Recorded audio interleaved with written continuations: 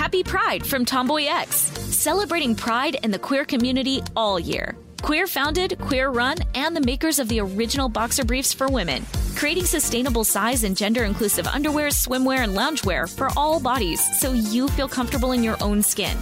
Tomboy X just dropped their Pride 24 collection. Obsessively fit tested for all day comfort in sizes 3 extra small through 6X. Visit tomboyx.com. Focus Features presents Back to Black. I want people to hear my voice and just forget their troubles. Experience the music and her story. Know this. I ain't no Spice Girl. Like never before. That's my daughter. That's my Amy.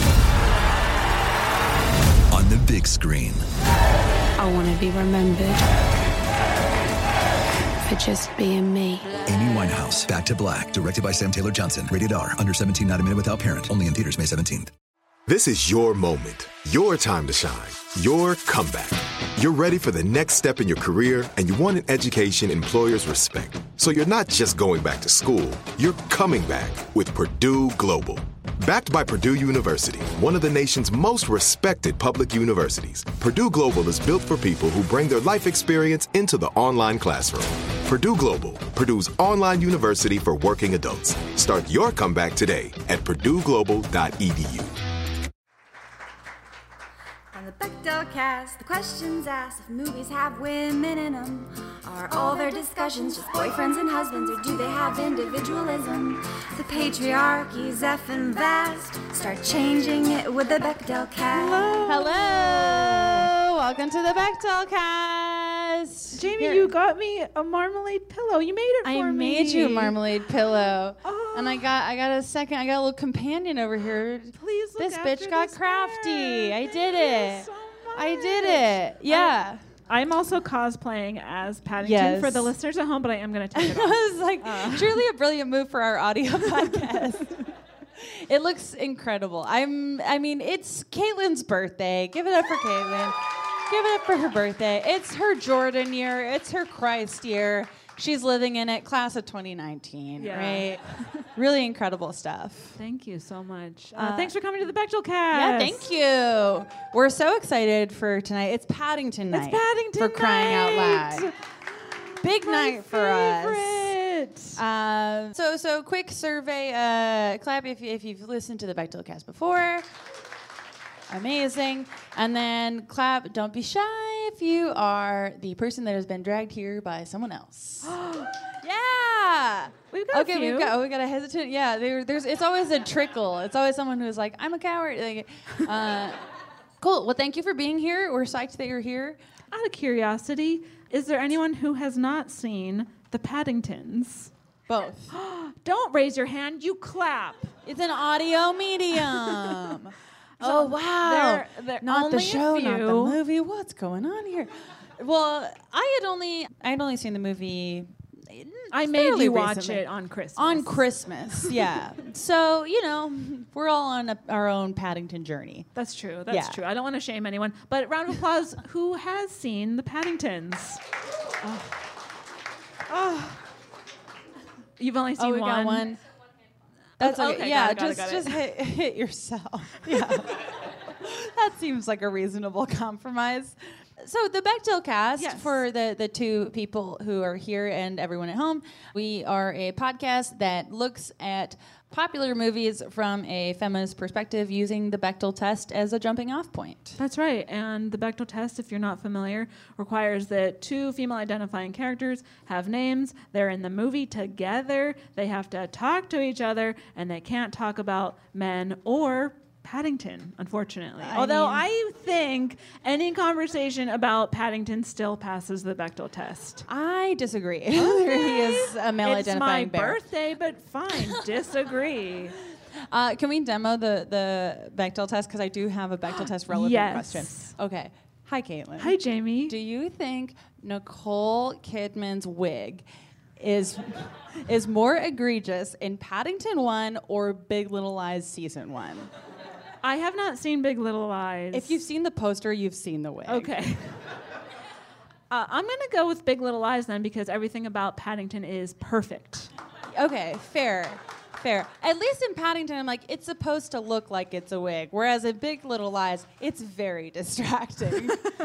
Well, that was my Bechdel test. We did end up talking about Paddington. You ended up. Oh, well, Paddington won, I guess. Paddington the movie, not Paddington the bear. Paddington the movie is genderless. Yes. Genderless icon, Paddington the movie.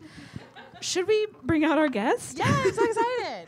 You know him from being a TV writer. He is the co-host of Punch Up the Jam podcast. He's also been a previous guest of ours on our Star Wars Force Awakens episode. Give it up for Demi Adejuyigbe! Yeah. Hi. What's up? Hi. Thanks for coming back. Thank you for having me back. Also, in defense of you saying that Paddington doesn't count for the Bechdel cast, it's you can't talk about a man, right? Yes. He a boy. Oh, true. He's just a little baby boy. We found a loophole. Yeah. We have to start the podcast over. Great. So, Demi, thank you so much for being here. Of course. Yeah. What's your history, your relationship with the Paddington movies? Oh, wow. I feel like you just asked me, Grandpa, tell me a story about the war, and I'm like, oh, Paddington. But like a really wonderful war that we all love so much. This is how Titanic starts, and I just leave out everything after the sex. I'm like, no, that didn't happen. It's just a nice boat ride. Yeah. Basically, Paddington, people were like freaking out about Paddington 2, and I was kind of like, okay, well, everyone seems to really unironically love it. I'm going to go see it. And I went to see it with a bunch of friends. And then I was like, wow, that was a delight. But I haven't seen Paddington 1. So I went home the next day, watched Paddington 1 because it was on Netflix. And then I was like, I think you texted me going like, have you seen Paddington? I was like, no, but I want to see it again. And we went and saw Paddington 2 in theaters. I think it was my second time, your third time at the time. Yes. Yes. And I was just like, this movie's very good. Yeah. It's very good. Oh, It's just so pleasant.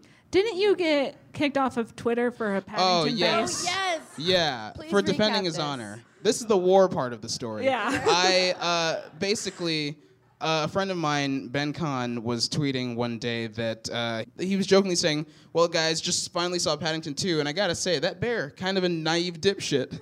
And I know. Fair point. No. Half a fair point. He's naive, but we love him for it. He's not a dipshit. No. So Most of the basically, time. I responded to him saying, as a joke, I just said, I will fucking kill you, Benjamin. And Twitter don't like that. No. So someone basically started like abusing the report system and got me kicked off, and then everyone was like, hey, no, hey, that's not how it works. And Twitter was like, yeah, okay, sorry. Well, I'm glad you're back on Twitter. Oh, me too. Rare victory. Jamie, what's your history with Paddington? You harassed me until I watched it on Christmas. Yeah. I did remember I watched, there was a TV series that I watched when I was younger, and I read some of the books. It wasn't like, it was weird. I was more attached to Babar when I was a kid. Oh. Any Not so Babar attached heads out that there? you don't know him as Baybar. Baybar? No. Is it Baybar? I think it is Baybar, but Really? Oh, I don't just know. looked at someone like that. I was trying to cross-check. I feel like this is a moment when I realize, why did I confidently correct you mid-phrase? This is like when one time I thought I knew how to say Ewan McGregor's last name. Oh my God. Wait, last Ewan? name? It's Ewan. Ewan? Yeah. That doesn't make But any you sense. kept saying Ewan. Ewan. I guess named but after- I said it really Ewan confident. McGregor. I was like, You're like, it's McGregor. in. He was named by Arnold Schwarzenegger, so you were just like, McGregor. McGregor. You know, there's no way to know how Babar. I don't even know who Baybar is. Ba-ba-bar. Is Baybar a Elephant. bear? Ba-ba-bar. Oh, Elephant oh, in I the do know suit, that. baby. Okay, He's I the know crown. British elephant suit, crown. What Okay. more do you Is want? he British? I I think know he's that. British, yeah. I'm learning things. They're anyways, we got to get that. Where's the social justice Baybar franchise? Good question. Got to make it happen. So I harassed you into watching it, the both of them movies. back to back on Christmas, and I did love them. And then I watched them back for this, and I still love them. It hasn't been that long. Yeah. What about you, Caitlin? Well, You know that I love these movies. I saw the first one, not right when it came out, but I would say like late 2015 into 2016, I think. Pretty early. Yeah, I saw Paddington 2 in theaters 4 times, and I just love it so much. It makes me cry. Even when I'm watching it, the parts that don't make me cry, I just think about the parts that do make me cry, and then I cry anyway. So the act of crying through Paddington has become like a sort of meta exercise in that the crying is so much a part of it that you have to think of either the fact that you are crying or the lack of tears. Yes. Wow. Yeah. I appreciate when a movie tells me when to cry via music. Oh. Because sometimes you're like, oh, wait, I'm heartless. How do I know? And then the movie goes like, "Da-na-na," and you're like, oh, I'm crying. Oh, no. Yeah. That was Avengers Endgame. I didn't know what the fuck was going on. Oh, yeah. Yeah. 500 characters I'd never heard of. So, wait, did you watch Endgame having not seen any of it? I'd seen like 3 out of 20, and then I went to see Endgame, and I was weeping. But only when I was told. That is just, I feel like I'm getting off on a different thing here, but I'm like, that is fascinating. Because I feel like even with 3, you kind of get it all. You understand it. I mean, it's easy to be like, oh, they're friends. Yeah. Yeah. Yeah. Should I do the recap? Let's do it. So I'm going to recap both movies in a slightly less detailed way than I normally do because we have a finite amount of time for the show. And we got 2 movies to talk about. Streamlined. Recap. Here we go. So Paddington 1. It's about a little bear. I'm already crying. Go on. He immigrates to London from darkest Peru. He's trying to find a new home after an earthquake destroys his home that he lives in with his Aunt Lucy and Uncle Pastuzo.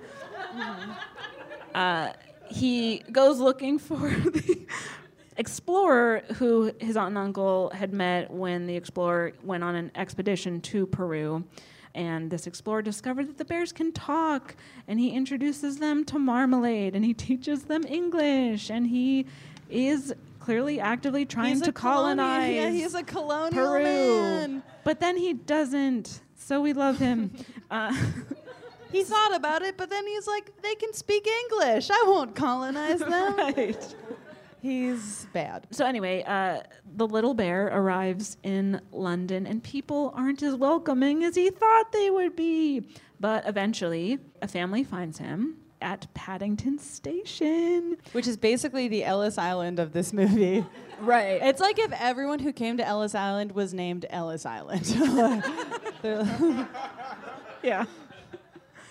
And this is the Brown family. It's Mrs. Brown who names him Paddington, Mr. Brown, their kids, Judy and Jonathan, and then a relative, Mrs. Bird, who we meet a little later on. Is that Ron Weasley's mom? Yes, that is Julie Walters. Yeah. Also in Mamma Mia. Yeah. And Mary Poppins Returns. Oh, wow. Ooh, good for her. What a career she's had. A salute to Julie Walters. Yes. What a strong 4 years she's had. Yeah. So the family takes Paddington home, and they promise to help him find this explorer. Important to note that Mr. Brown is pretty racist towards bears. He's a full-on xenophobe. I think, honestly, in the Brown family, in the first movie, you're like, the Brexit vote is split in this household. Yeah. Alone. It makes you wonder why Mr. and Mrs. Brown are married. I wonder this whole franchise why she doesn't dump his ass. Yeah. Oh my God. This movie is the cute version of Green Book. Because in that same sense, Linda Cardellini is like, no, my husband's thrown... am I spoiling Green Book for anyone? Just kidding. It spoils itself. Basically, he like throws away 2 glasses that's like 2 black construction workers drink out of, which is just a vile act of racism. It's like, they touched this. I can't have it in my home. Yeah. And she just looks at it in the trash and goes like, oh, my husband. Like, she's just like, oh, racism's such an inconvenience. Yeah. But by the end... I'm wasting so many glasses. But by the end, he learns to love the man. Yes, he certainly Just does. like Mr. Brown. Well, Sally Hawkins, I mean, in that relationship, she must be addicted to emotional labor, because that's all that is for her, is her being like, in the first movie, she's like, please don't be racist. In the second movie, she's like, please don't hate people who go to prison so much. And every time Mr. Brown gets to do the cathartic speech at the end and be like, I figured it out. I shouldn't be racist. And we're like, yes. So you just got to be like, haha, yeah, yes, yep, you did it. Good job. So one of the reasons that Mr. Brown isn't a big fan of Paddington is that he does mess up their house a lot. Because he's a clumsy little bear. He can't help it. It's cute. The allegory falls away at this point, by the way. Yeah. And then meanwhile, Nicole Kidman is in the movie with a wig. Nicole Kidman and Nicole Kidman's wig. Please don't forget. They are Her credited wig. separately. Yes. The wig got higher billing. Yeah. The wig is union, baby. She finds out that this little bear is in town, and then she goes looking for him because she wants to kill and stuff him. And then there's also a racist neighbor, Mr. Curry, who's trying to help Nicole Kidman because he also hates bears. Meanwhile, Paddington and the Browns continue to try to track down the explorer with the help of Mr. Gruber and Paddington's hat. That leads them to the Geographers Guild, and then they learn the name of the explorer, Montgomery Clyde. So then Paddington is about to go find Montgomery Clyde, but then he overhears Mr. Brown being like, Paddington sucks and he's putting our family in danger. Yeah, and then Sally Hawkins is like, kind of. So Paddington leaves and we cry. Then he goes to the last M. Clyde in the book, and it's the same house that Nicole Kidman lives at. And her wig. She kidnaps him, and it turns out that she is the daughter of the explorer, and that she is bitter that her late father refused to collect the specimen of this species of bears who can Woman talk. in STEM with daddy issues, man. Yeah.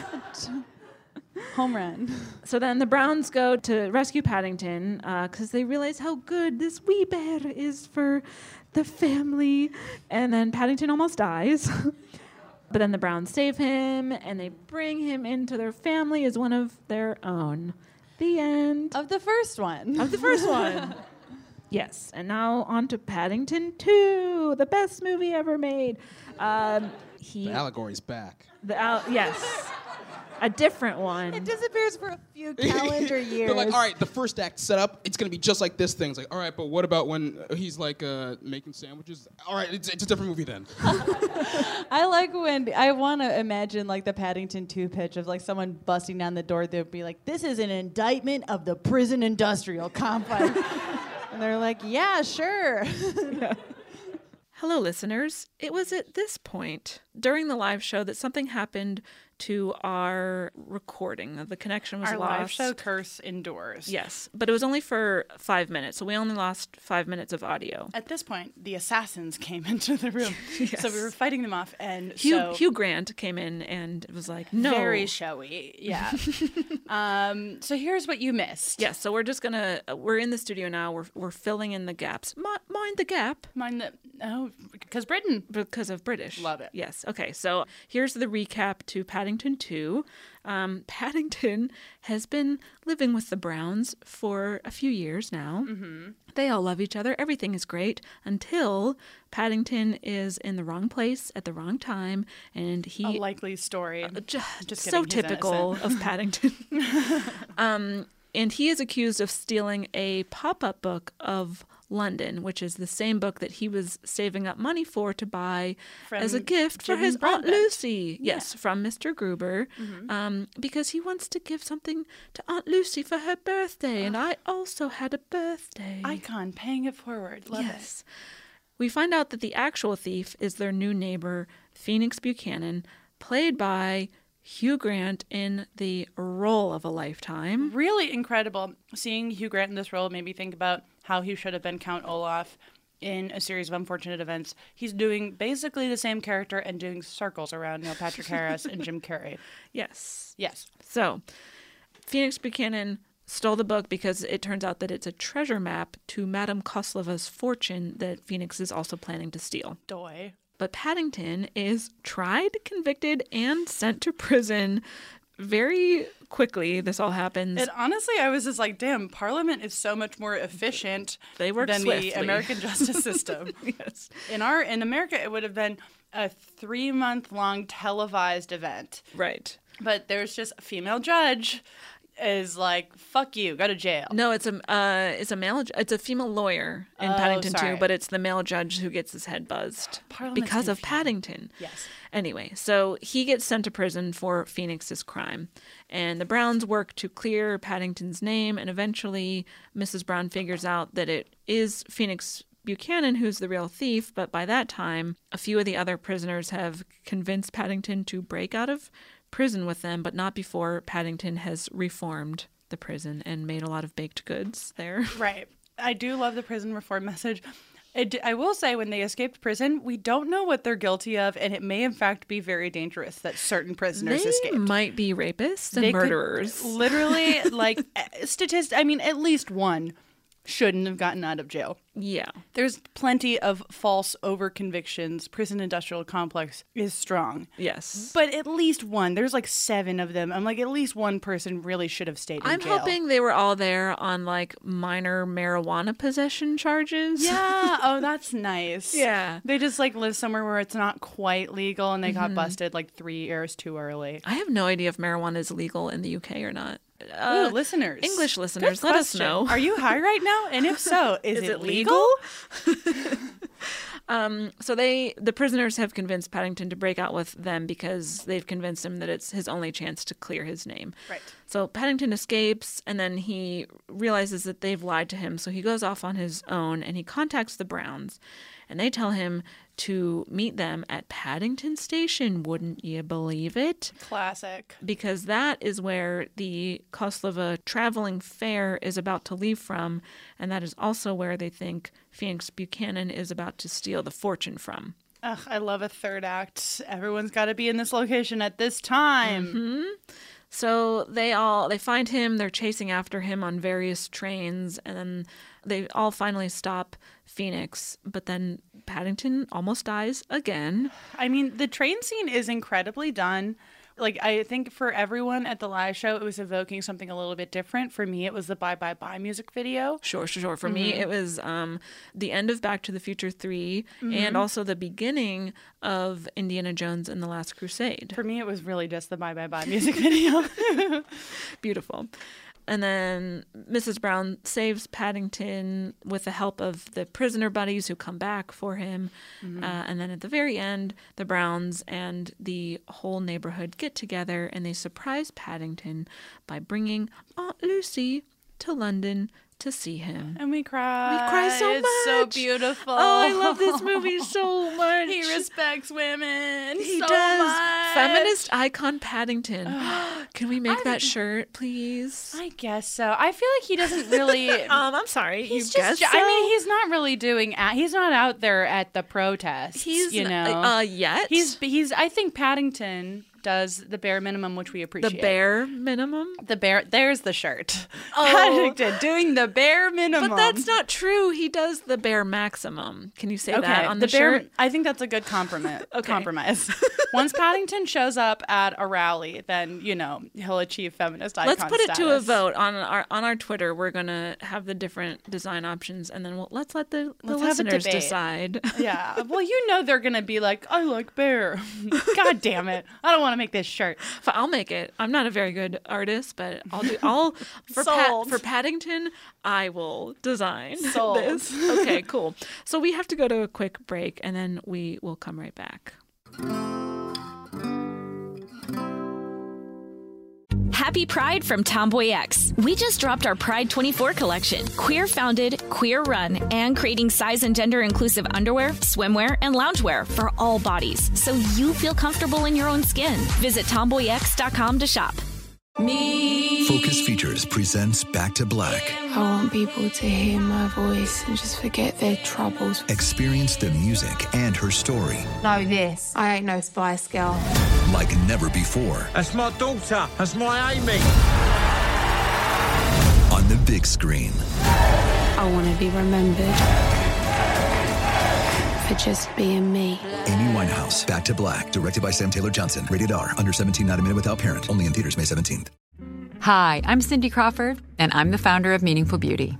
When Dr. Sabah and I decided to do a skincare line together, he said to me, we are going to give women meaningful beauty. And I said, that's exactly right. We want to give women meaningful beauty, which means each and every product is meaningful. It has a reason to exist. It's efficacious. You're going to get results. And then you just go out and live your life. Meaningful beauty. Confidence is beautiful. Learn more at meaningfulbeauty.com. And we're back. We're still in the studio because but not for much longer. Yes, because the very beginning of our discussion got cut off, but hopefully we'll find a way to smoothly transition back into the live show. Here we go. So something that stuck out to me, and I think it's worth, discussing, is in both of the Paddington movies, there is a use of what I viewed to be kind of a tropey use of sudden maternal instinct syndrome in regards to the Paddington character. That will work as an effective transition back into the live show. Which we see in a million movies of, like, the second that Mary Brown sees Paddington, she's like, we have to help him. I am mommy. And then in Paddington 2, it kind of even doubles down on that, where, like, Aunt Lucy sees Paddington, the little cub, and is like, we're not moving because I'm mommy. Like, it's fairly intense. Yeah, I choose to see all of that as Mary and Judy and Mrs. Bird just being very active participants in the story. But I will say, I mean, it is, like, worth noting that we don't see any male character have that inherent caring, which I wish they're we too saw busy more in being movies. racist against Paddington. I will also say that the one time where you do see that sort of caring instinct from Mr. Brown is sort of shown as a joke, where it's like they go into the hospital with the motorcycle and he comes out and it's like, oh, everybody stay away, I'm a protective person. Oh, yeah, now. that's true. It's but weird. he doesn't feel that towards anyone who is not his own children. Right. Exactly. Yeah, like he would never extend that caring to. So it's like caring, and it's like, I don't even know where I fall on this, but it is definitely a trope relegated to women of, like, something turns on inside of you and you'll just pick up a bear. Like, you'll just do it. No, I agree. Bear wearing a hat? Hell yeah. Like, we're bringing it home. This is my son now. Like. No, I see what you're saying, and yes, I agree. And I would argue even that, like, Mrs. Bird ends up being like a caregiver, not necessarily so much as a maternal figure, but she spends most of the movie cleaning up after Paddington. So that's she's forced into a caregiver type role as well. But what I like about Mrs. Brown is that we know what she does for a fucking job. That never happens. I was worried that. And I don't know if this is true in the books, like, if there are any book heads. Anyone here read a fucking book before?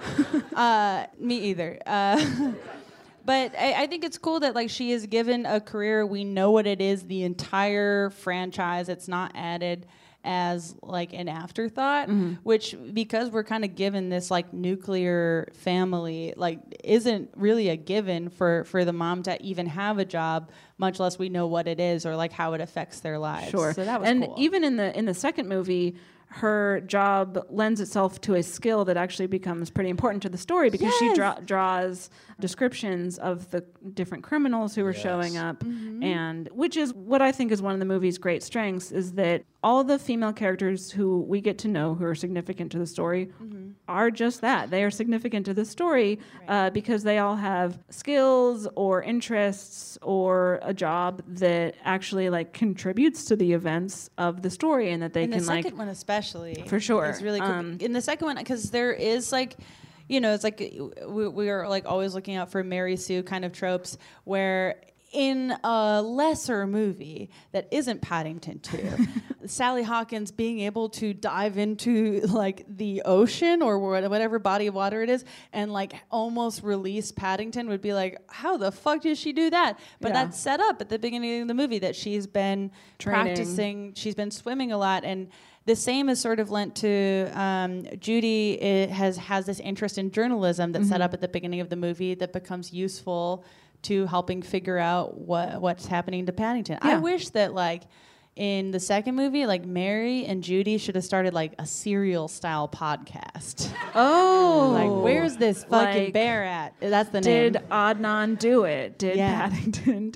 Yeah, that would be fun. Everything that we're describing probably just sounds like how storytelling should work. You know, like the female characters contributing to the events of the plot. But if you've ever heard our show before, you know that that's actually pretty rare. No, yeah. So, you get to do one thing and like, it's out of nowhere. Right, exactly. But in this movie, like all the female characters, pretty much every step of the way throughout both movies are contributing to the story and have like skills and interests that pay off in some significant way. For sure. Here's a question. Do you think the maternal instinct that comes from the women in this franchise is sort of done that way because they need the women to be the voice of reason and all the men are like the buffoons, sort of, in a way that it's like if the women are the voice of reason, then they have to find the solution, and because the plot is save this child bear, it feels like being the voice of reason is sort of coming off as maternal. I like where you're thinking, Demi. I still think that it's like this movie accomplished, like this whole franchise gets to be so nuanced in so many ways, and that's like one of the few ways where it didn't do it, where like the men are so cartoonishly uninterested in helping a helpless child in both of them that it almost feels unrealistic. Or see, I don't even know if that's that cartoonish, because I mean this is where sort of like the allegory comes in. Well, yeah, for especially Paddington 1, where like Mr. Brown is just behaving the way a lot of people would behave to, you know, an immigrant or an outsider or someone who's been othered, in a way that is unfortunately pretty realistic for how a lot of people behave. That's fair. I do think that like the maternal instinct turning on like a light switch and like just sort of being something that is integral to the plot. Like there's a more nuanced way to accomplish that, because it happens in so many movies of just like the man doesn't have the time for it, and then the female character is like, no, we have to, and it's like that is a good thing. That is a thing that all people should be capable of doing. But it does just sort of seem tropey to relegate it to her in a completely unnuanced way. But you're right, like the fact that it is an allegory kind of does shift that dynamic a little bit. I sometimes feel like when people do that in movies where it's just like, oh, the women have to be the voice of reason the entire time, it's because they're afraid that when people watch movies and see a woman being like funny or even just like flawed in any way, they'll be like, well, we can't do that. People will hate us for it. We're showing a woman that's not perfect, and it's like, it's not the problem. Yeah. That's why there's so many Mary Sue characters too. It's just like most times there's Mary Sue characters, I feel like it's written by like guys who are feeling insecure about like, oh, I don't want girls to hate me. Let me just like write a boring ass character that gets everything right. Right. And that's not necessarily these characters, but you know, this movie is written by men. Yes, it is. So me with no mothering instinct to speak of, because like if there is like an overly maternal character, or like a female character is characterized in such a way that like she's like the mommy who has to be the mommy to everyone, like that definitely is something that I tend to notice, and you know, depending on how severe it is, will, you know, annoy me that amount. For these, I see like Mrs. Brown, I guess, just as being more compassionate than maternal. But again, I just can't criticize this movie, so I don't know. I mean, it tips a little bit that way for me, but it's like not to the point where I mean, the good thing is, even though I feel like that's present, there's still so much more to that character that we know about. Especially like between movies 1 and 2, I feel like there's an even more of an improvement on how much like care is given to the female characters in terms of they're always active participants, but in like how much we know about them. Where in the first movie, Judy's storyline is mostly like she has a crush on a boy, and at the end she introduces the boy to her mom. Right. And then in the second one, I feel like, and I hope that, you know, all franchises can kind of move in this direction in a lot of ways of like, oh, maybe that was a little bit lazy, and like, okay, let's give her an interest. Let's give her, she basically starts Jezebel at the beginning of this movie. Is like this, she's like, she starts an all-female newspaper. No she's boys allowed. And yes, is it implied that it's because she like felt sad about a relationship ending? Sure, but that's also why I started doing comedy, so whatever. That's what she does in the third one. Right. She starts doing stand-up. stand-up. Yeah. I started to write a note being critical of that, and I'm like, Jamie, you fucking did that. But it is cool. Like between movies 1 and 2, it seems like the writers were taking notes as time was going on. Even in the first one, though, it's set up early on that she has an interest in language, and it's like she's learning Chinese and she wants to open a small business. She's going to be a business owner, and then that pays off because she starts Paddington starts teaching her bear, and then she's able to communicate with him in bear, and ends up helping to save his life because she's like, we need to go to the roof. He's going for the roof. So at least she's equipped with that skill and that interest that again contributes to the events of the story. Sure. In both movies we get an overview of the Brown family where it's basically Paddington relaying to his Aunt Lucy just who the Browns are and what they do. And I was kind of reminded of what happens in the Royal Tenenbaums. The West Plan, it was the West Flam movie. Yeah. West Flam. The what? The West Anderson Flam movie. Sounds like a prescription. That movie that is every frame is yellow. That one. Yes. So in the Royal Tenenbaums, which we talked about on the show, there's this voiceover narration, and it's look at all the boys. Here's all the things they've accomplished. Here's all the things they like to do, and here's how awesome they all are. It's even visually similar too. Yeah. And then for the female characters in the Royal Tenenbaums, it's here's all the boys that she fucked at the end. So that's all we know about that. And that again does happen to a small degree with Judy, because it's she has a crush on Tony, and that's right. You wish that the information was reversed, but at least you're right. The thing with okay, there's at least more to her than likes a boy. Yeah. Likes a boy and learning a language is better than I was doing at 12. Should we just talk about sort of the allegorical elements of these fine movies? I mean, where to begin? Yeah. Where to begin? Yeah, sure. Let's do it. So the first one, Paddington 1, is essentially an allegory for an immigrant's experience. I think it's a good allegory, except that I think the problem might be that this could have given visibility to an actual brown or black person who is an immigrant and seeing their story, and instead it's a bear and then everyone else is white. So wait, are you saying that instead of Paddington being a bear, he should have been I'm not a black saying that necessarily. Because if your take here is I can't criticize anything about this movie. However Paddington should have been a black child. An indigenous Peruvian boy. Yes. I don't know if I'm communicating my point very well. I see what you're saying. Yeah, I mean, where there could have been visibility to an immigrant who is from Peru, who would probably be a brown person. Instead, it's a bear who speaks the Queen's English. Right. So. Right. I mean, I think that for this franchise, I don't know how possible it is to make that edit. Right.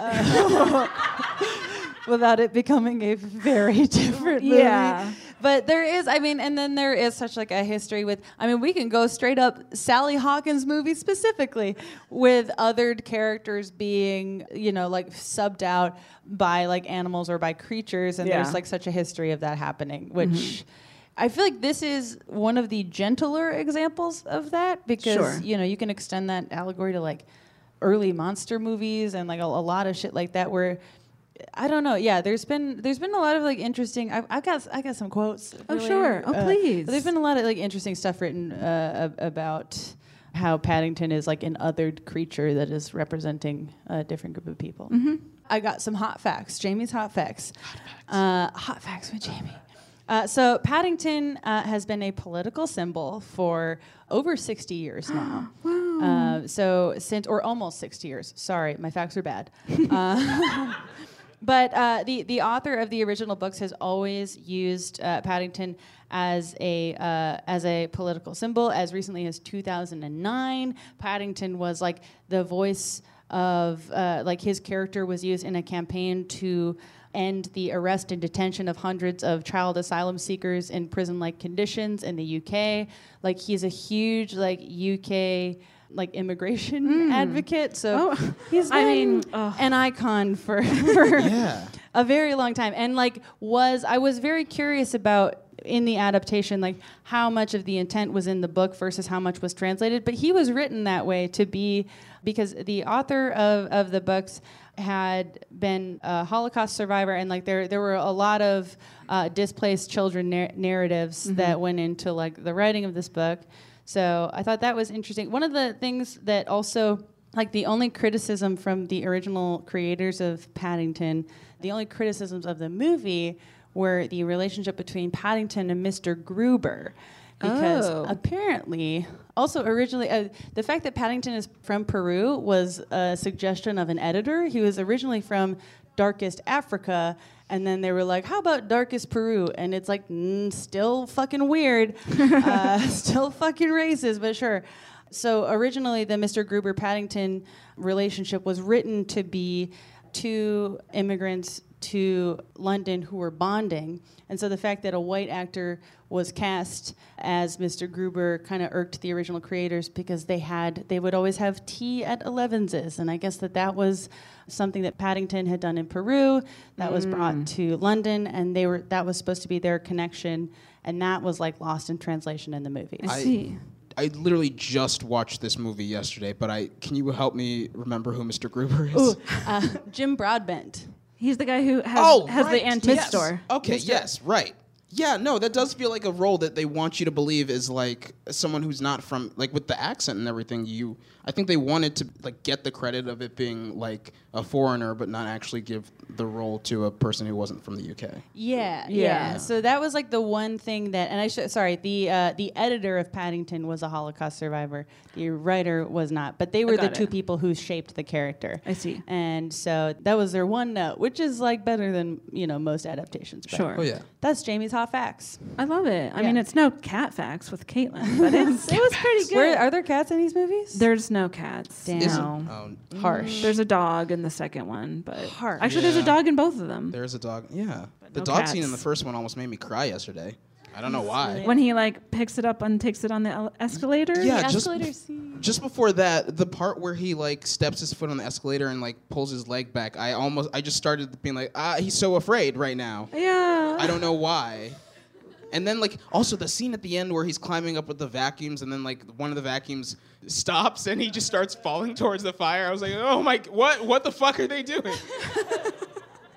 I don't know what place I'm in, but I at multiple points in both of these movies, I kept because we had like a Paddington bear toy at my house when I was little, and I kept thinking that he was a toy and not an actual bear, which at certain points would make a big difference. Yeah. But I kept forgetting that he was in fact an actual bear who came from Peru. Yes. Yeah. I guess I want to talk a little bit more about each of the main female characters who we get to know, starting with Mrs. Brown, because she is kind of largely responsible for getting the story going. Like she's the one who, times. Yeah, she's the one who approaches Paddington at the station. She's the one who keeps challenging her racist husband to like say, let's just help him. Like it's just for the night, that kind of thing. Yeah, why are they married? They have nothing in common. Doesn't make any sense. Yeah. For Judy and Jonathan. And then in movie 2, in Paddington 2, it's Mary who like is especially hell-bent on trying to figure out who the actual thief is. She's doing all the drawings. She goes full Sarah Koenig. She's like got a fucking pin board. She's like, this means this, and this means this. You're just like, holy shit. She like breaks and enters into Phoenix's house. She really goes like full investigative reporter. Yeah. I guess I like that how active she is and how much of a driving force she is to like keep the narrative going in both movies. In both times, like in spite of her husband, she is continuing to advocate for this bear who becomes her bear son. Right. In the first one, she's like, I love this bear. Also, he should be our son. And then the second time, she's like, he's our son now. Please stop being rude to prisoners. And like, the target moves each time. It really does. Where like Mr. Brown, you can see he does inch forward as the plot goes on in each movie, which is encouraging. One thing I do not love about that character is that he always gets a cathartic speech and moment for making a very basic human decision where he's like, actually racism is bad, and every time like a white guy says that, they get like a standing O, and this movie kind of gives that to him. And Green Book. He wins an Oscar. And kind of the same thing in the second one. He has like a little cathartic speech, and every time that happens, you're just like, yeah, well, your wife has been saying that for 500 fucking years. Well, Jamie, men need to redeem themselves all the time. There is a moment in Paddington 2 where Mr. and Mrs. Brown are sneaking through Phoenix Buchanan's house, and then they go up to the attic and they see like all of the costumes, and then Mr. Brown is like, we were right, and then Mrs. Brown is like, we? Right. Because it was only her, and he's trying to take credit for her work. Yeah, that felt like a little bone thrown.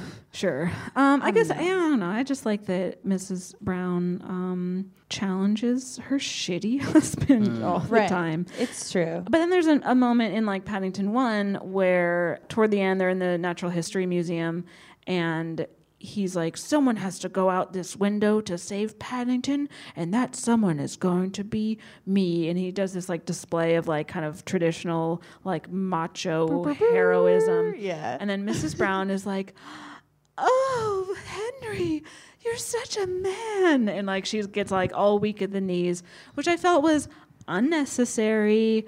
But then that doesn't really happen in Paddington 2. That hasn't in the second one, no. Instead, nice. Mr. Brown is like, I'm having a midlife crisis, and I'm getting old, and I wasn't promoted at work. So it's actually about his fragile male ego. Well, there's also a little to his credit, like that there's like a little tiny like he's passed over because he's older, and that is the first time he's been marginalized in his life. Yeah. And it blows his fucking mind. He becomes such an he's like, wait a second, I can't have what I fucking want. and then he like is signing up for yoga classes, which I thought was funny. Right. Yeah. Judy, we talked about her sort of like linguistics skills in the first movie, and then like her interest in journalism in the second one. I like how that character grows. Yeah. Like she and I feel like she might even be like a little more integral to the plot than Jonathan is, but they're about equal. And Jonathan in the first one, I was like, well, why do we know about Judy's romantic interest and not Jonathan? But he's younger, and then But then as he ages up, we don't really find out that much about, like, we don't get his equivalent of Tony. We get J-Dog. Right. Right. J-Dog might be his equivalent of Tony. That's true. Yeah. That's his. He's like, listen, I've hit puberty. He's like trying to impress this kid, but they like bump fists at the fair. Yeah. Yeah. And Spud Bounce. Yeah, they say Spud Bounce. But what if what is that? What if it's not wild. He's trying to play cool to this guy that he wants to be cool with, but it's like he wants to find common ground with this boy that he has a crush on. I hope so. Ooh. I mean, where's that fanfic? Well, Paddington 3. Nice. Paddington is voiced by queer icon Ben Whishaw. True. Of Cloud Atlas fame. Of Cloud Atlas. Oh, God. You might remember him from a little... Oh, we got an applause for Ben Whishaw. Big Cloud Atlas room. Ben Whishaw is in a movie, I think it's called Perfume or something, Portrait of a Killer, in which the final scene is an enormous orgy. And then up until that point, he has been murdering women and stealing their scent to make perfume out of. Iconic. Queer icon Ben Whishaw. It makes sense that they saw that and were like, yeah, he's the bear. It's a straight pipeline between those two films.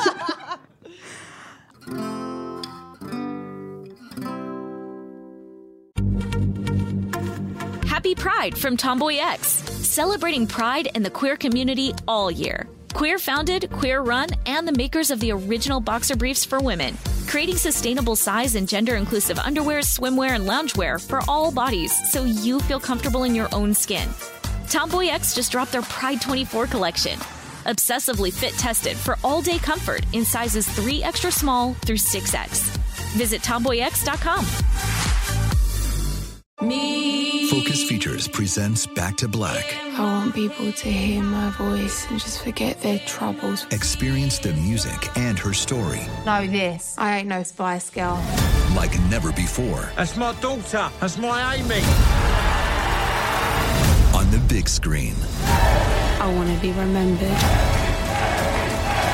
for just being me. Amy Winehouse, Back to Black, directed by Sam Taylor Johnson. Rated R, under 17, not a minute without parent. Only in theaters May 17th.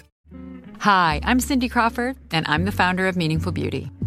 Well, I don't know about you, but I never liked being told, oh, wow, you look so good for your age. Why even bother saying that? Why don't you just say you look great at any age, every age?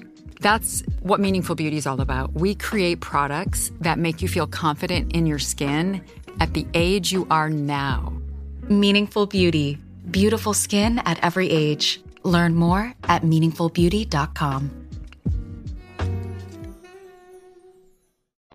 I wanted to talk a little bit about the men dressing in drag, which happens in both movies. Yes. Hilarious bit. It is flawless, nothing to say. And such a staple in UK comedy too, and has been for a bajillion years. I was I wasn't surprised at all that happened, because you're if there's more than 50% British people in the cast, this will happen, and you will feel weird about it. It feels like there's always a moment where someone goes over to the director and just I was thinking, what if I wear a dress for this one? Right. And they were just yeah, okay, yes, sure. sure. Yeah. They're that happens in 90% of movies made in this country. Yeah, so but we can of do it different. It'll be great. No, we're going to do it very tastefully. Well, they sort of didn't in this movie, unfortunately. So in the first movie, Mr. Brown dresses as a cleaning lady to get into the Geographers Guild. And then when he and Paddington are telling this story, doing the recap, if you will, to the rest of the family, Mrs. Brown is all oh, that sounds so brave, Henry, you're such a man.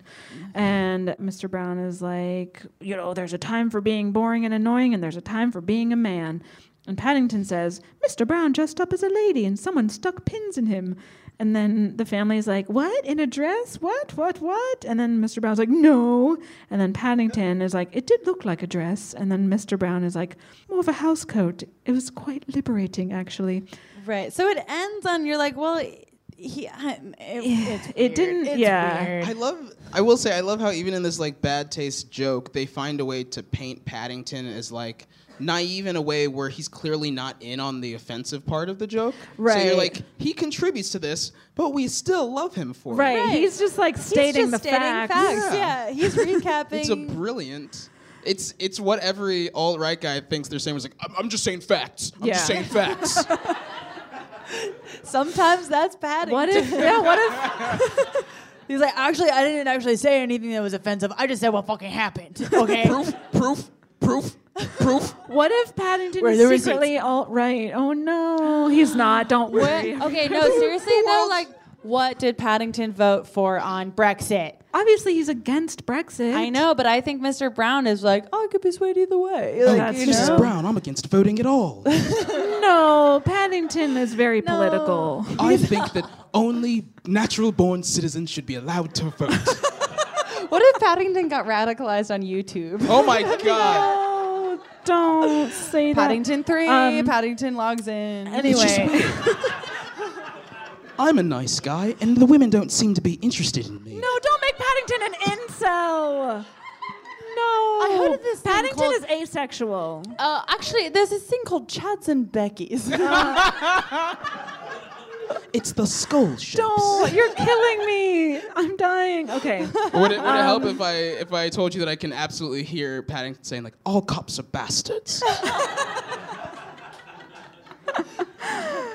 Okay. Anyway, so this scene that we just described, it's another example of a man presenting as feminine in some way, and then that being humiliating ashamed, for him.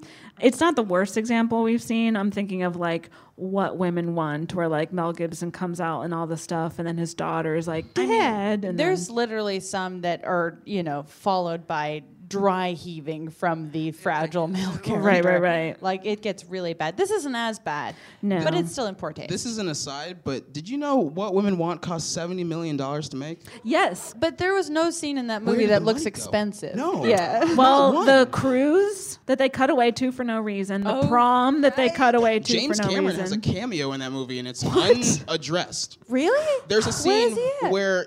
Sorry, I'm on a totally different thing now. There's a scene where Mel Gibson is walking by to talk to Helen Hunt, and they stop in the hallway, and there's like a person there who's waiting to talk to someone, and it's James Cameron. Whoa. They don't talk to him. You don't know he's there unless you are looking for him. But it's James Cameron. Honestly, I'm always looking for him, and I'm so embarrassed. I know. He's usually under the sea, so I don't blame you for not seeing him. He's an eyesore. Like, I should have noticed him. That's on me. Speaking of directors and taking it back to Paddington, doesn't the guy who is like into Mr. Brown in a dress really look like Christopher Nolan? Oh, he does. Ooh, and he yes, co-wrote the second movie. His name is like Simon Farnaby or something like that. Of course. Yeah. So in that scene where Mr. Brown is in drag, there is a man who pretty aggressively hits on Mr. Brown dressed as a woman. I'm interested in like what our queer listeners think about this, because the same character comes back in Paddington 2, and he is very attracted to Hugh Grant dressed as a nun. I have chosen to think that it's either that this character is either just like very attracted to kind of mask women, or that he's queer and he doesn't really know it yet. We've got to get a music sting to play under I have chosen to think. Of like do do do do do do do. But both times, like, it's played as a joke in the movie. To me, the joke isn't so much that it's like, ooh, look how weird and wrong it is that this guy is attracted to, like, a man in drag. It's more that he just simply is attracted to a man in drag. But I feel like it's written, it's like written for laughs. It's written for laughy scenes. And I am coming from a place of being, cis het, so... Right. We're interested in what our listeners think, for sure. I keep feeling like I'm just kind of like, well, in defense of the more offensive position.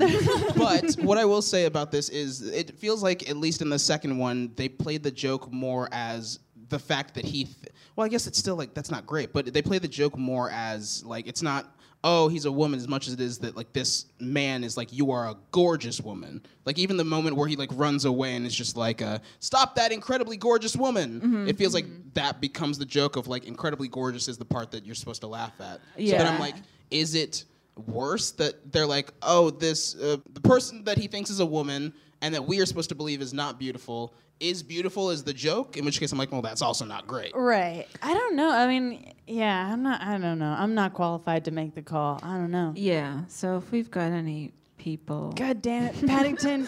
You got too complex on us. No. God damn it. I wanted to talk a little bit about Aunt Lucy. Yeah. Because she mostly exists off screen. Paddington talks about her, very lovingly all the time. She seems to have taught him everything that he knows about being like a polite, considerate little bear. In Paddington 2, we learn that it's Lucy who like spots baby Paddington and then like jumps and rescues him. That maybe could be argued, it's another like very maternal instinct from a female character. She cancels her international move. Yeah, she's like, we're not going to London anymore. We have to raise a baby. But again, in defense of you, that move is sort of back-ended by that moment where she is like risking her life to go like to scale down into the rapids to save a person. I feel like it doesn't become, I must take care of this child until she realizes it's a child. It's just like a move of generosity or like out of empathy for a fellow bear. Mm-hmm. Right. Yeah, it's compassion. Yeah. And not maternal instinct. That's what I choose to think. Okay. And then the other thing I wanted to say about her was that I think it tends to be more common for us to see if there's like a male character who has a relationship with a family member in a movie, it's often with another male character. It's like father and son or uncle and nephew, something like that. So I like that you see such a positive relationship between a male and then a female relative. I feel like we don't see that quite enough. I think that's true. There are a few, yeah. I mean, I still am sort of like on the maternal trope wave here, but I do think, I mean, it's interesting because in the first movie especially, like there is a lot of attention paid to Paddington and Mr. Brown trying to find their common ground, whereas for Mrs. Brown, the common ground is never questioned. So there's really not as much of a journey for that relationship to take because they're always on the same page. That's not really as present in the bear thing. I feel like Aunt Lucy and Uncle Porridge are see, they seem like more grounded in the allegory than the Browns are a lot of the time because they're just like in it less and they're connected to his life in Peru and a lot of it, like, I don't know, the Aunt Lucy scenes make me cry so much. I know. Because she is a prominent maternal figure in his life, but she also like represents his whole past life in Peru, and like she seems to like represent a lot of things to him and like represent homesickness, and also he can't write his uncle died. And so yeah, the Aunt Lucy thing, that doesn't really, I mean, she just symbolizes his whole childhood to him and like everything that is familiar and good. So yeah, I don't know. I don't have any problem with Aunt Lucy. She's so nice. Yeah. What do you think Paddington 3 would, like, allegory-wise, where do you see it extending to? Ooh, okay, so we didn't really talk about, prison reform for Paddington 2. We didn't go into huge detail about that. There's simply not time. But Paddington 3... Oh, gosh. I mean, marriage equality? Ooh, what are the issues we can tackle? I want Paddington to stop Brexit. Like, do we have time? Or is it like the wage gap? I mean, there's so many things. Is it an abortion thing? Like, Paddington gets someone pregnant. And then it's like, it's your right to choose. And Mr. Curry's like, nope, it shouldn't be her right to choose. He's like, it is her right to choose. And Mr. at the end, he's Curry. like, all right, she can choose. I don't know. An hour and a half later, Mr. Brown is like, she should have the right to choose, and we all clap. It's set up. You know how they set up like what they're good at and how it comes back in at the end. In the beginning, for some reason, they set up that Mr. Brown is a terrific abortion doctor. He was like, I don't know if I can. And you're just like, weird setup. And then by the end of the movie, you're like, oh! In like the house opening section, Mr. Brown is taken to giving abortions to women. Out of his house. Because it's no longer legal, our house has become a bit of an abortion clinic. What a way to also slip in. It's like, by the way, in this world, it's illegal now. Yeah, I mean, we gotta raise the stakes in Paddington and also the world. I mean, we didn't fully go into, just really quick with the Millicent Nicole Kidman character. Oh, yes. I think that this is like a villainous trope that we've come up against a bunch at this point, but it's like in the same lane as like Ursula the Sea Witch of a science adjacent woman. Oh yeah, who is a little older. It does not seem to be in a romantic relationship.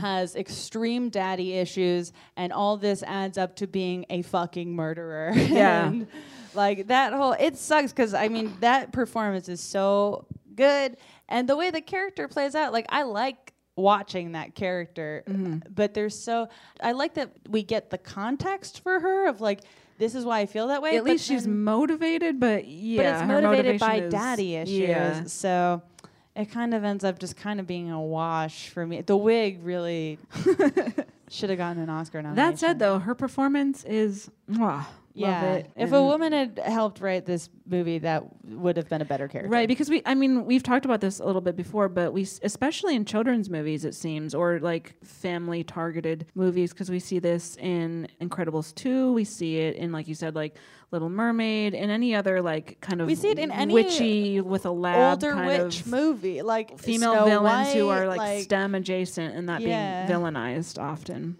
Well, that's boo. I wanted to briefly talk about Mrs. Bird also. she's mostly seen vacuuming in the movie, but she often will like swoop in at the end and like do something significant.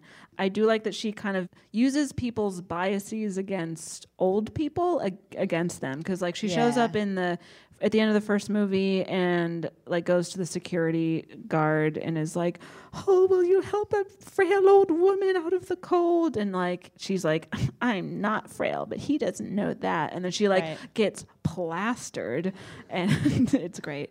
It's very brave of her. There's one moment where she pulls a gun and then it's a side gag because it's just foam darts. It's like a Nerf She gun. was going to shoot Hugh Grant in the head. She didn't know it was a fake gun. And she She was ready to murder him. Proud to. PG, baby. And because it was like a setup, because she was like, Hugh Grant's going to walk in and then I will shoot him, she had a lot of time to think about it. Right. It was like, I'm about to see a dead fucking man. It's like, I'm still doing this. Yes. It's almost like she's done it before. Yeah. It was very premeditated. I bet she walked in and was like, "Hello, old friend." I think in the third Paddington movie, they should learn how to say Paddington's bear name. Oh. There's such like a weird vibe. Or whatever. Well, it's like if we're going with the allegory of he's immigrated to this country, they're immediately like, yeah, don't know how to say that. Your name is where we fucking are right now. And I think the third movie, they should learn how to say his goddamn name. Mr. Brown tries, but he says something very rude, apparently. So I want like the third movie to open with Mr. Brown just like very casually like looking over like a Rosetta Stone of how to do bear.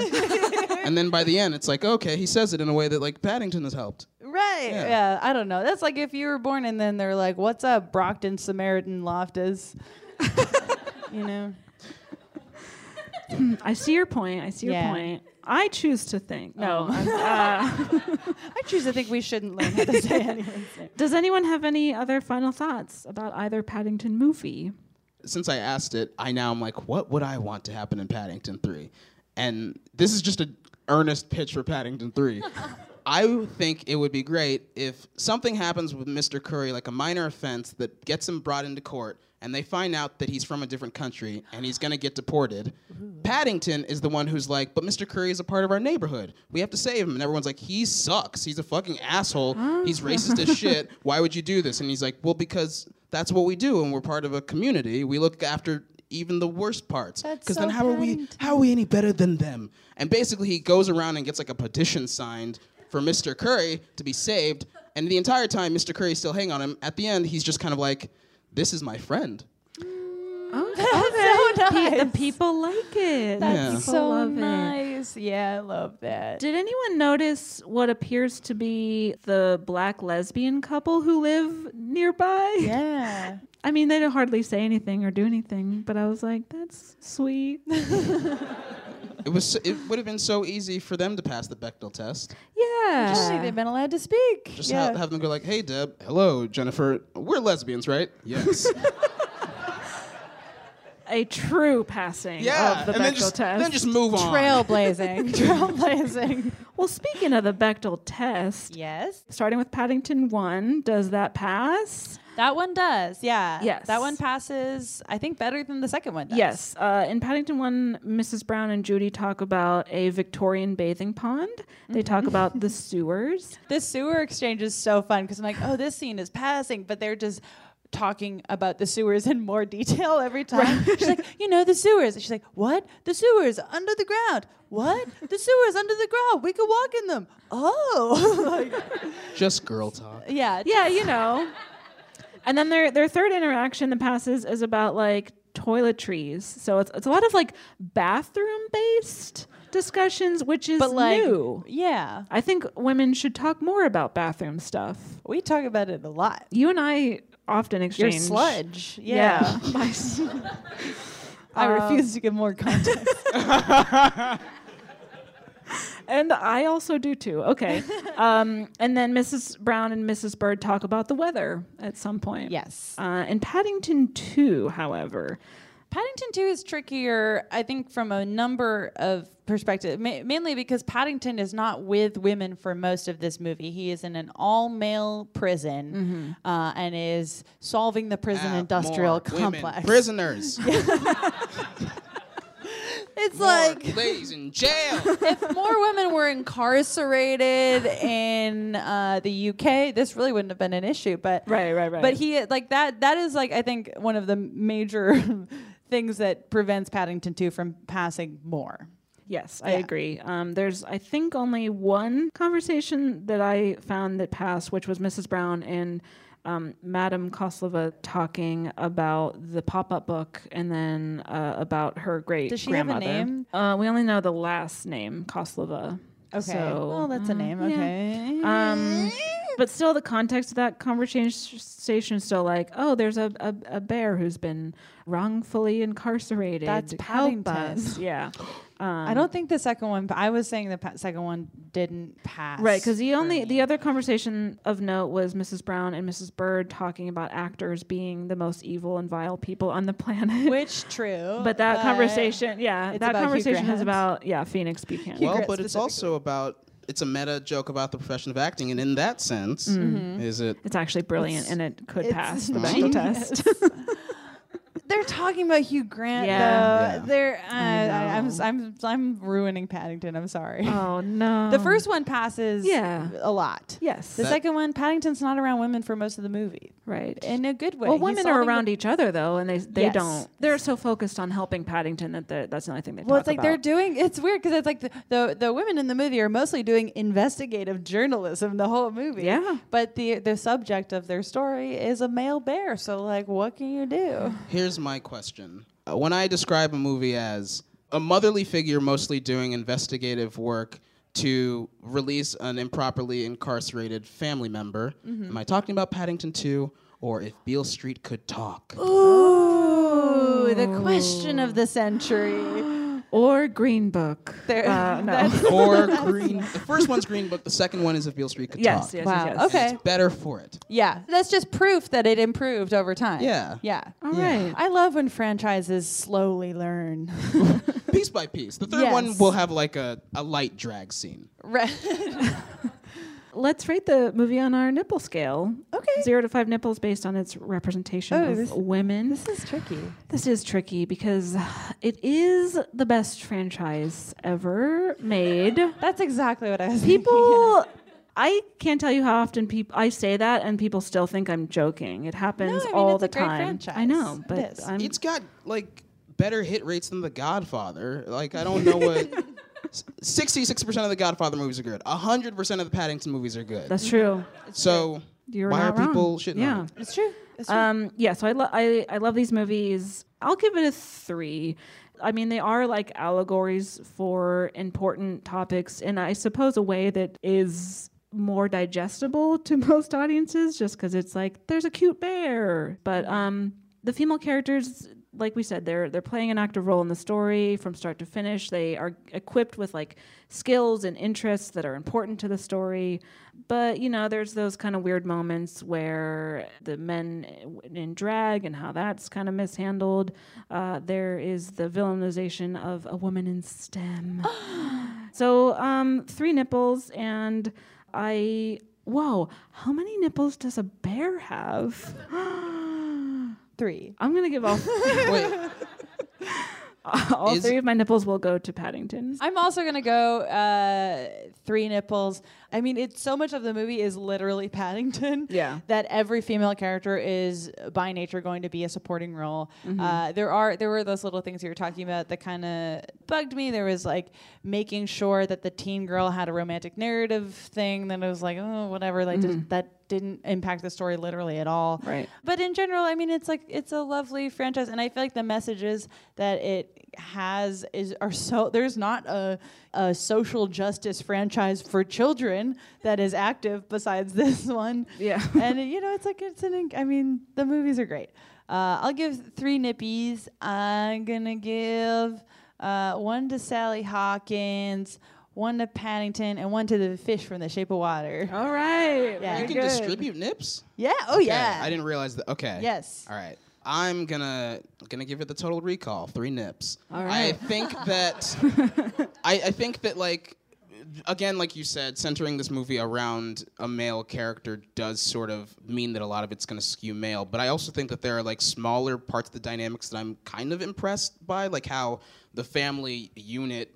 It feels like a lot of movies, or just a lot of things, won't put like a group together where the balance is upset by the number of women being more than the number of men, because it feels like it's just like, oh, that's a feminine group then. And for it to be like that with the family before they like adopt Paddington into the circle does feel like a thing that it's like, oh, that means they're going to focus more on women characters when this family becomes a part of the movie. And I think that's very cool. But I also think that it's like, when they started this, it felt like they definitely were like, yeah, we're going to make this a franchise. So for them to be like, well, the first run out, we are still going to make the villain a woman, does feel like the kind of like, quote unquote risk that Hollywood people would be like, oh yeah, we'll get the diversity in there if we get another one, but this first one's got to be a man. And like for them to be like, no, we're gonna have like Nicole Kidman play like wacky woman, feels like something I would be surprised to see in any other franchises. Sure, because often, I mean, we've talked about this too, that if there's a movie with a female villain,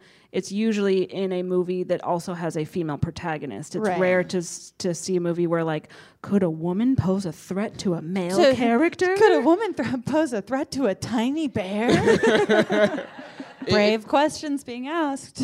I agree. It does feel like, yeah, seeing that dynamic and not in like a sort of like femme fatale sort of way where it's like she's gonna fuck the protagonist and that's bad. That's why she's the villain. Like I think she's gonna fuck Paddington. There was a draft. No, but yeah, I don't know. I think it still has a ways to go, and they do give a lot of the focus to the male characters of the franchise. But they also, I want. It's like, are we rating this against the average movie, or are we rating it against like the idea of a perfect film? Oh man, I think like 5 is like our perfect. Okay. Yeah. Then I think a 3. It's like it does a little bit better than the average film does, but I also think it has some glaring things where you're like, still the drag stuff. You're like 2 times. Yeah. Okay. Mm-hmm. Yeah. Well, Demi, thank you so much for joining us. Thank you for having me. Give it up for Demi. Thank you. Yes. Where can people follow you online? Would you like to plug? Oh, I would love to plug this jar of orange marmalade. It's just been sitting in my pocket for the entire show. I have one too. It is getting a little warm, but it's, marmalade's good in any sense. This is Smucker's. Gorgeous. I gotta shout out the brand. You can follow me at Electra Lemon pretty much anywhere. Listen to Punch Up the Jam, my podcast. So good. Yeah, you've both been on it. You've both been wonderful guests. Thank you for doing that. And, go for a walk sometime. Enjoy. Treat yourself nice. Yeah. Self-care. Yeah. Thank you so much for coming to the show. Happy birthday, Caitlin. Happy birthday. That was our show. Yes. That was the Paddington show. Thank you again to our wonderful guest, Demi Adejuyigbe. Oh, so great. Please listen to his podcast, Punch Up the Jam, and truly just anything that he does. He's wonderful. So good. Thank you so much to Sammy Junio for recording the show. Friend of the pod. For us, friend of the podcast. Thanks to everyone who came out to see the show, and a special thanks to anyone who brought a donation for Project Caged Birds. Yes, we absolutely... Oh, you guys are the best. And thank you to the Ruby, as always, for having us. Hosting us. Yes. And now for the regular business, you can find us online on Twitter, Instagram, Facebook. If you're still on Facebook, why are you still on Facebook? What's going on? You can find us at Bechtelcast on all of those platforms. Yes, you can subscribe to our Patreon, aka Matreon, our Paddington Treon. That one didn't really work. Nope. But I tried, and that's all that matters. Yes. I did the Bear Maximum. Yes. Our new T-shirt design. I like the Bear Maximum. I'll make the Bear Maximum. Okay. Yeah. Okay, good. Okay. Thank you so much. You're welcome. So you can buy that shirt someday soon on our TeePublic store, tpublic.com/thebechtelcast. And then back to the Matreon plug, you can go to patreon.com/Bechtelcast and sign up for our Matreon, which is 2 bonus episodes every single month, plus our backlog of all of our existing Matreon episodes. So nearly 50 bonus episodes. If you Lots. burn through the main feed, there's more. This month we did Into the Spider-Verse, and we have an upcoming Matreon episode about Who Framed Roger Rabbit. Yes, because it was my birthday month selection, and that's what I picked. We did cartoons. Hooray. It was great. I'm going to do a quick pluggy. If you're an international listener living in just like Paddington is. Yes, he listens to the podcast, Paddington, and all residents of the UK Yeah. are cordially invited. I'll be at the Edinburgh Fringe Festival all of August doing my show Boss Whom Is Girl. So if you're around there, perhaps there'll be some Bechtel Cast shows as well. We don't know. Oh, yeah, we're working on it. That's a tease. I'm going to go to Paddington Station while I'm there. I'm just going to roll around on the ground. I'm just going to soak it up. And then someone's going to show up and be like, we've got to adopt this adorable woman. I'm like, please look after this woman. And then someone will take me home. So yeah, look out for all of that. And thanks for listening. Everyone, thank you for indulging me in letting me do this Paddington episode. It was a gift. I had such a great time, and I love these movies so much. Okay, bye. Happy Pride from Tomboy X. We just dropped our Pride 24 collection. Queer founded, queer run, and creating size and gender inclusive underwear, swimwear, and loungewear for all bodies, so you feel comfortable in your own skin. Visit tomboyx.com to shop. This is Raquel Willis from Queer Chronicles. Right now, there are close to 500 anti-LGBTQ+ bills in state legislatures across the country. Lambda Legal is leading the charge against these hateful bills that target mostly trans and non-binary people. You can fight discrimination and help write the next chapter of Lambda Legal history. To learn more about their open cases and to donate, visit lambdalegal.org. That's lambdalegal.org.